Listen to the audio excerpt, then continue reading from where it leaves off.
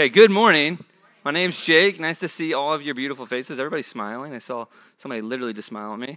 That's great. Like Jarrett said, we're kicking off our part 2 of our devoted theme, and that's community. And when I think of community, I think of meaningful relationships around the person of Jesus.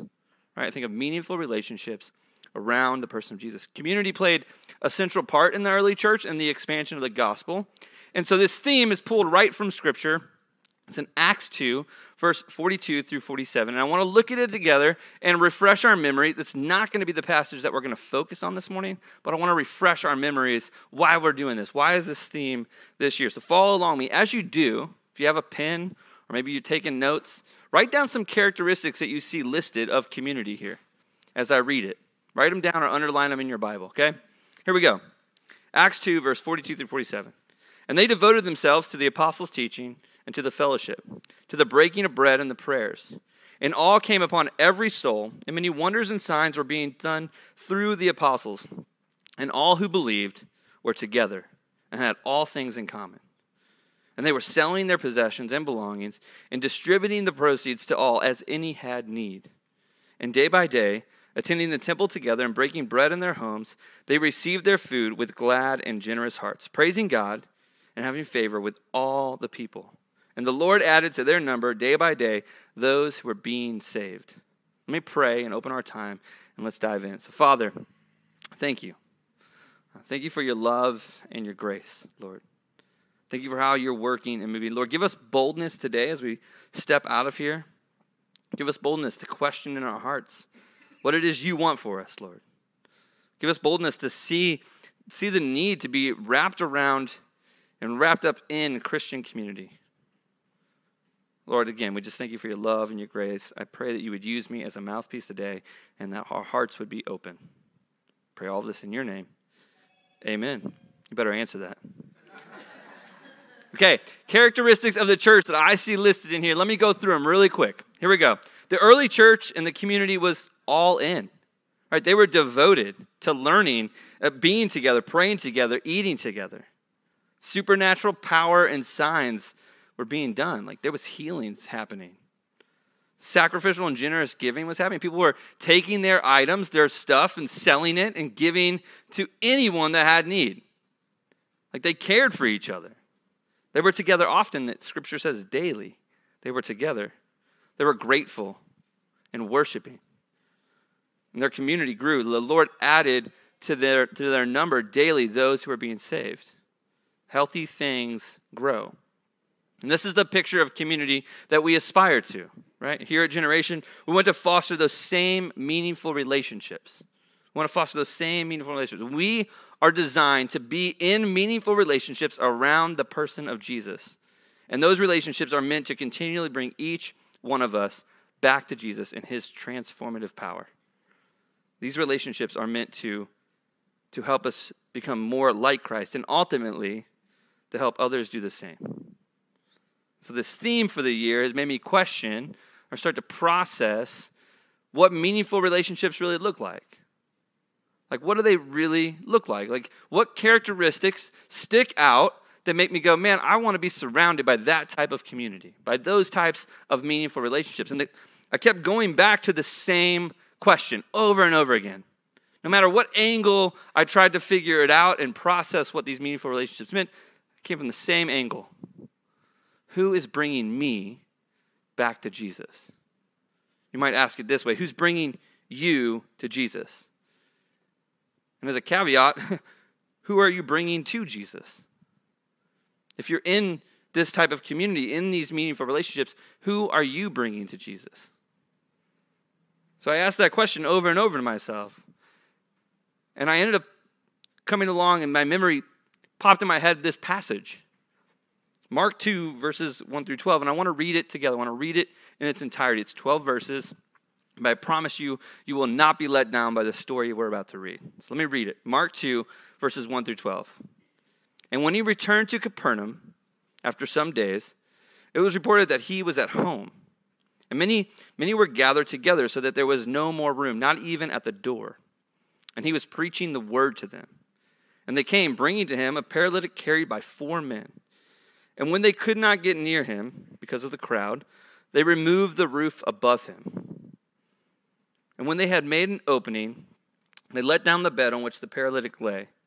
And when Jesus saw their faith, he said to the paralytic, "Son, your sins are forgiven." Now some of the scribes were sitting there questioning in their hearts, "Why does this man speak like this? He's blaspheming. Who can forgive sins but God alone?" And immediately Jesus, perceiving in his spirit that they thus questioned within themselves, said to them, "Why do you question these things in your hearts? Which is easier, to say to the paralytic, 'Your sins are forgiven,' or to say, 'Rise, take up your bed and walk'? But that you may know that the Son of Man has authority on earth to forgive sins," he said to the paralytic, "I say to you, pick up your bed and go home." And he rose, immediately picked up his bed, went out before them all, so that they were all amazed and glorified God, saying, "We never saw anything like this." I think that was an understatement. We've never seen anything like this. Definitely an understatement. Get this, they're in Capernaum. This is Jesus' home. I'm a very detail-oriented person. Jarrett will tell you that. I like details. I like asking a lot of questions. He was probably at Peter's house, or maybe Peter's mother-in-law's house. This is their home. Like this is where they lived. This is where they were from. And so all these people, this crowd is jam-packed in the house, and it's flowing out the door. And Jesus is inside preaching to the crowd, including the scribes who are trying to figure out who this guy really is. They're scrutinizing everything he's saying. And suddenly 4 men show up with a paralyzed man on a mat. And they want to get in the house. And they butt up against all these people outside the house, and they just can't get in. And they may even have looked back at them and been like, not going to happen today, dude. Jesus is in there, and I don't know about who this guy is, but I'm trying to figure it out. And so they get resourceful. They get determined. And I can imagine the conversation that they had. Here's a picture of the house. This is stairs that would have led up. Now, that room where the stairs are attached to the left of the stairs is the larger room, is like a common space. Now, this isn't an exact replica of the home they were at. It's actually you can go see this home where they think Peter's mother-in-law's house was. But this is just a representation. And so that would have been the common space where everybody would have gathered together. There would have been food in there. They would have talked. That's where they would have broke bread together in that larger room. And so I imagine the conversation as they're standing out and they can't get into where Jesus is, these 4 guys. One bro looks at the one other bro and is like, "Listen, man, I got a great idea. A brilliant idea. Let's go on the roof and rip it off." And the other guy's like, "That's a terrible idea." And the other 2 bros are like, "Let's do it. We're doing it. We're going to rip the roof off." So they run up the stairs. They're on the roof. This is a common place. It's sturdy enough for you to stand on. Like in the day, you might have dry your linens up there or grains. And in the evening, it would have been a great place to hang out. It would have been nice and cool and calm. The kids would have been locked away downstairs. You could go up on the roof and hang out. It would have been a great place. So they go up on the roof. And they start digging. Imagine you're in this house. Imagine you're in this room. You're in this room. And you start hearing footsteps right now. And then the dirt starts to fall. And the room starts to fill up with dust. And there's dirt clods coming down. Jesus himself is starting to look up and is dodging dirt clods. And now the room is filled with dirt. Have you ever been distracted during preaching? This isn't just a baby crying or somebody spilling their coffee. This is the roof coming off. Imagine the roof coming off in here. It'd be crazy. It'd be nuts. And then suddenly the sun starts to peek through. This bright Capernaum sun starts to come through, and you're wondering, you're in the room now. You're not listening to Jesus anymore. Jesus has probably stopped talking at this point. He's lost the crowd's attention. Everybody's trying to figure out what's going on. Jesus probably knows exactly what's going on, but everybody's wondering.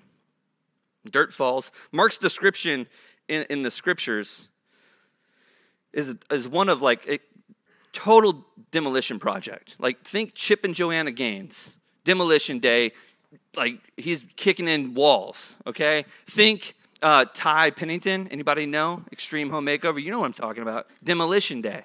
They're going in, man. They're ripping it open. And Mark's description paints a picture of major demolition. The text literally says they removed the roof. In the NIV version, I think it says they on-roofed the roof. It's pretty crazy. Then there's this long pause.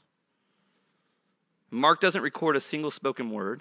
There's this long pause. And I would imagine that as this man is lowered, everybody is wondering what the heck's going on. And they're trying to figure it out. The man's lowered right in front of Jesus, and it's a paralyzed man, and everybody's waiting to see what happens next. And again, Mark doesn't record a single spoken word.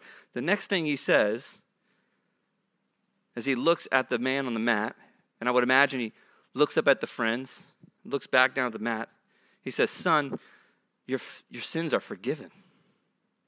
Which is a bit odd because the guy didn't ask for that. He didn't say anything to Jesus. You see, it was a common belief in their day that physical suffering was the result of personal sin. That was a common belief in their day. Physical suffering was a result of personal sin. All we know is that Jesus makes an announcement that shocks the crowd. This man has sinned, and Jesus has authority to forgive his sins, which perks up the ears of the scribes. And in their hearts, they start to question.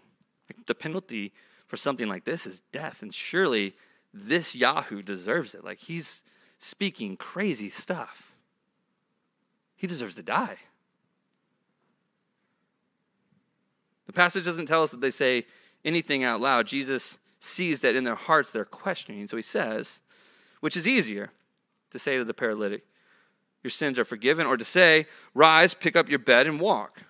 But that you may know that the Son of Man has authority on the earth to forgive sins, he said to the paralytic, "I say to you, rise, pick up your bed, and go home." So picture it. To the amazement of the crowd and to the upset of the scribes, who are probably ticked at this point, and to the friends staring down through this hole, to their joy, their pure delight, that their friend stands up and walks. And at this point, the crowds move out of the way. He runs out the door. The friends run down the stairs, and they're celebrating. They're fist bumping. They're chest bumping. They run off into the sunset, and they leave a demolished house in their wake. Like, they don't even fix it up. There's no fixer-upper here. They just leave it. They're out. It's amazing what just happened. And then finally the crowd speaks. What do they say? "We've never saw anything like this." This is amazing. Imagine if you were in the room and this happened. This guy who seemingly can't move at all gets up and runs out, walks out of the building. See, if we go back and read all of Mark 1 to get some context, which I did for you, so you're welcome. If we go back and read Mark 1 all the way up to this passage, we would see a major theme, and that is the supremacy of Jesus, the power of Jesus. We would see a major theme. He's calling people out to follow him. He's performing miracles. Word is getting around about this Jesus guy. He's traveling. He's teaching. So it's no surprise here that in Mark 2:2, it says, "Many were gathered together so that there was no more room, not even at the door." And then Mark adds a sentence in there that I think we might look over, but it's so important that we catch it. "And he was preaching the word to them." He was preaching the word to them. I don't think they realized exactly what was happening. That's why they were there and trying to figure it out. But as we continue reading, it's from the words of Jesus that this man is, like, his sins are forgiven. It's from the words of Jesus that he's healed. From his words. So I think it's important that we take some time to look at the paralyzed man. What are some things that we notice?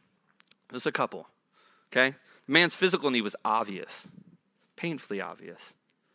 Right? He was paralyzed. He couldn't walk. He had to be carried. And we don't know how severe his paralysis was. We don't know, like, if it was his whole body, like, could he not talk? Was it just his legs? Was it his arms? It doesn't really matter, because what we know is that he was confined to a bed. It was that bad that he was confined to a bed. It affected all of his life, and that was pretty obvious. More important, the man's spiritual need was desperate. We know this man was a sinner, which meant that his desperate need was not healing from God, but it was wholeness before God. And that's our desperate need in all of our lives. Our physical suffering ultimately goes back to the fall. When sin entered the world, when Adam and Eve fell, so did suffering and pain of all kinds. It all entered the world. Every pain we feel, like every form of cancer, every ounce of depression and anxiety, any suffering or hurt, whatever you're feeling, it all can go back to the fall. And it testifies to the reality, all of this hurt and pain, it all testifies to the reality that this world is not as it should be. And the main problem is that we are separated from God by sin in a world that is full of suffering. So our desperate need is to not get rid of suffering in its entirety. That would be awesome. Our desperate need is to be reconciled to God, which makes us then look at Jesus. Let's look at a couple important things we see. Let's look at who he is and what he's done. Right? In verse 10, Jesus refers to himself as the Son of Man. And this was not a reference to his humanity at all. It was actually a powerful statement of his authority. And I think the scribes knew that. He is prophesying or fulfilling a prophecy from Daniel 7. If you want to go back and read Daniel 7, it's a great read. I would recommend it. It's a great book, great chapter. Jesus is powerful and has authority. And get this, Jesus has the authority to see our hearts. Right after Jesus' announcements for the forgiveness of sins, he turns to the scribes and he sees their hearts. He sees their questioning hearts. They didn't say a word. It was all in their hearts. And I imagine they all had different thoughts. Slightly different thoughts. All the same theme, slightly different thoughts. Like, this guy's an idiot. What is he saying? He can't say that. He's going to die. They're going to kill him. We're going to kill him. He can't say those things. And in the same way, Jesus knows what is in every one of our hearts right now. All the hidden agendas, all the deep secret thoughts, all the sin and suffering we don't want anyone else to know. He knows it. And he knows the good stuff too. To the Son of Man, Jesus has authority to see our hearts. But not only does he have the authority to see our hearts, he has authority to forgive our sins. And that is the greatest news of all. And he has authority to forgive our sins. See, I said it earlier that our physical suffering ultimately goes back to the fall, when sin entered the world. So did suffering and pain of all kinds. Every pain we feel, every form of cancer, every suffering and hurt, it all goes back to the fall, and it all testifies to the reality that this world is not as it should be. There's war currently happening in our world. There's famine currently happening in our world. There's children dying, people getting hurt. There's suffering in our world. And the main problem is that we are separated from God by sin in a world that is full of suffering. That's the main problem. So our desperate need, like I said, is not to get rid of suffering in its entirety, but it's to be reconciled to God. That's our desperate need. If sin is the root of all suffering, which it is, if it's the root of all suffering, then what we need most is someone to solve the problem. We need someone with power, not just over demons and disease. We need someone with power over sin and death. See, the scribes were right. Only God can forgive sins. They were right. But what they failed to see in the moment was that God in the flesh was literally standing right in front of them. Right in front of their very eyes. And that's the good news that they couldn't see. The greatest news in all the world, that God has not left sinners alone. He has not left us alone. God himself has come to us. He can sympathize with us. He's been through what we've been through. Whatever you're feeling, I can guarantee you that he felt it on the cross. And throughout his life, he had to eat and sleep like us. He knows what we've been through, and he wants to be a part of our lives. He has lived a life we could not live, a life of perfect, sinless obedience to the Father. He was able to stand where Adam fell in the garden. Then, for no earthly, logical reason at all that we can figure out, he chose to die on a cross for our sins as our substitute. That's crazy. I cannot imagine dying for some people in this world. My wife, my kids, my mom, my dad, my sister, my nieces and nephews, sure. Maybe some close friends. A murderer? I'm not sure. But here's Jesus dying for our sins. And then the good news, it just keeps getting better. It keeps getting even better. Because Jesus, he didn't stay dead for long. He rose from the grave in victory over sin and death. And now he offers reconciliation to God for anyone who repents and believes in him. That is the gospel. But sadly, it's not the gospel that's being preached everywhere. There's so many places around the world, and right here in North Carolina, right here in Johnson County, where a false gospel is being preached that says if you believe in Jesus, your sickness will go away. If you believe in Jesus, you'll be healed forever. Physically, you'll be healed forever. That's not the gospel. The gospel offers much, much better news than that. The gospel is not trusting in Jesus and your sicknesses will be gone. The gospel is putting your faith and trust in Jesus and your sins will be gone forever. That's the gospel. Listen, when we fully realize that, when we fully realize that Jesus has died for our sins, when we fully realize the root of suffering is severed. It's gone. When our sins are gone, we are reconciled with God with the very power of Christ. So what does that mean? Why is it important? Well, it means we can, no matter what happens in this life or to our bodies that are all wasting away, it means that we can know that nothing in all of creation will ever be able to separate you and me from the love and grace of God through Jesus. So if you have placed your trust in Jesus, then you can know that pain and hurt, conflict, depression, anxiety, a bad marriage, bad parenting, cancer, tumors, you name it, you can guarantee that death itself will not have the last word because death has been defeated by the Son of Man and his name is Jesus. And he will have the last word. That's the guarantee of the gospel.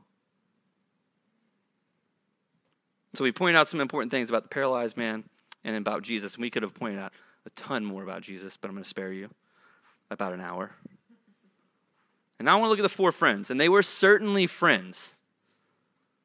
They were determined. Like I said, there are some things I would do for people. I would carry somebody. I probably wouldn't rip off a roof for somebody. Maybe. It has to be the right person. But these four friends, they were determined. They trusted so much in what Jesus could do for their paralyzed friend.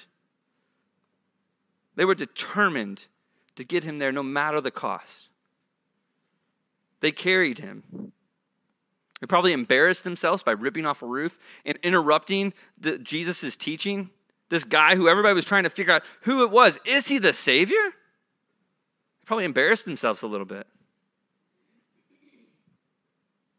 They ripped an entire roof off of a building. It's pretty radical. All to get their friend in front of Jesus. And in today's world, it's easy for us to see our friends who are far from Jesus and think, somebody else will help them. I can't help them. They might be offended by what I say. I don't want to offend them and then lose that friendship. They already know Jesus. There's nothing else I can do. They already know Jesus. They'll work and move in their own ways. But that's not what these four friends did. Hey, sometimes taking your friends to Jesus takes a lot of time. It takes praying without ceasing, building a solid, meaningful relationships, caring for them in normal, mundane things of life. And sometimes it's telling them the truth in love, showing them the gospel and always being the light of Jesus to them. The biblical love doesn't mean agreeing with everything someone says just to make them feel comfortable. It doesn't mean sugarcoating something to appease their emotions or their feelings. That's not biblical love. Biblical love is showing them truth and love and grace and taking them back to Jesus, who loves them more than they could ever imagine. That's biblical love. And he can heal them both physically and spiritually. That's love. So in light of what we looked at about the paralyzed man and about Jesus and about the four friends, in light of that, who are we and how should we live? Who are we and how should we live? You see, some of us in this room are the paralyzed man. We're stuck on a mat. We can't even see or know that Jesus is up the street. Maybe we do know that Jesus is up the street, but we can't get to him. So the paralyzed man needed his community. He needed, in all caps, needed his community. Without his community, he would not have been able to encounter Jesus where he was spiritually and physically healed. Because of these meaningful relationships that poured out time and energy, he would not have been a Jesus. Now, could Jesus have worked and moved in a different way to reach the paralyzed man? Sure. Let me read verse 5 to you, though. And when Jesus saw their faith, he said to the paralytic, "Son, your sins are forgiven." When he saw their faith, he said to the paralytic, "Son, your sins are forgiven." So hear what I'm saying. His friends carried him to Jesus, both physically and spiritually. And because Jesus saw their faith, he was healed spiritually. His sins were forgiven. And a bonus, he was healed physically. We all need that type of community. We need community surrounding us who bring us to Jesus. So how should we live if we're the paralyzed man? Well, we should recognize our need to be surrounded by Christian community. We should see the need to be in community. That God did not design us to live life alone, to live in isolation. He designed us to be together, to be devoted to one another, to be encouraging one another, to be calling each other's sins out. That's what he designed us for. And if you're one of the four friends, you have such faith and dedication to your community that you would go out of your way to bring them to Jesus. No matter what's in front of them, no matter what they're facing, you are determined to bring them back to Jesus. See, we are designed to be in meaningful relationships around the person of Jesus. And these relationships are meant to continually bring each one of us back to Jesus and his transformative power. And these relationships are meant to help us become more like Christ and ultimately to help others do the same. He didn't design you to be alone. He understands loneliness and hurt and suffering. He felt that loneliness and that isolation. He felt it on the cross when he died for our sins. He doesn't want that for us. I want you to consider joining a community group. Here's the sales pitch. Community groups, DNA groups. And while I want you to be in those and I want you to engage in those atmospheres and those environments here at Generation, meaningful relationships don't start with forms and systems or structure. They start with each one of us in this room. One-on-one, person to person. It takes you taking the next step if you're stuck. If you're the paralyzed man, stuck on the side of the road. It takes you taking the next step. Or it takes those of you in meaningful relationships or in community to extend that experience and that invite to others by making new friends and inviting them into your community. So let me ask the question again.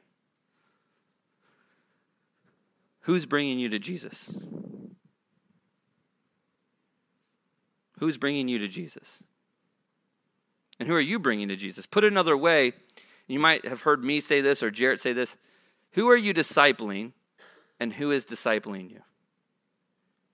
Who is bringing you to Jesus? In your pain, in your depression, in your anxiety, in your loneliness?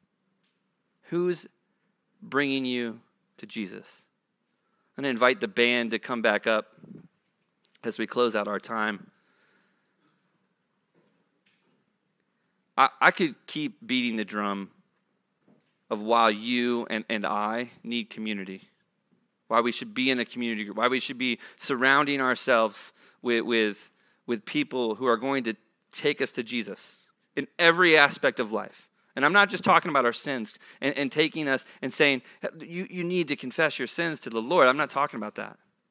While that does need to happen, I'm talking about every day.